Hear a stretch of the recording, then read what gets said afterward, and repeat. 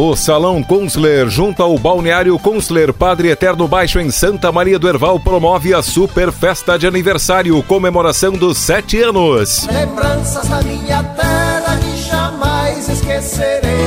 É dia 6 de setembro, domingo, véspera de feriado. Programação: às 10 horas, missa no local. Às 11h30, almoço com galeto, carne de porco, gado e saladas. Cartões antecipados a R$25 por pessoa. No dia, R$30. No quarto 12 daquele motel.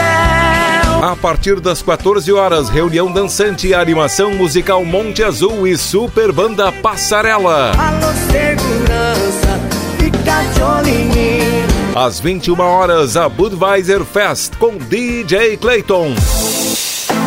3 latas de Budweiser por R$10. Informações e reservas, telefone 3567-2038 e 9967-5448.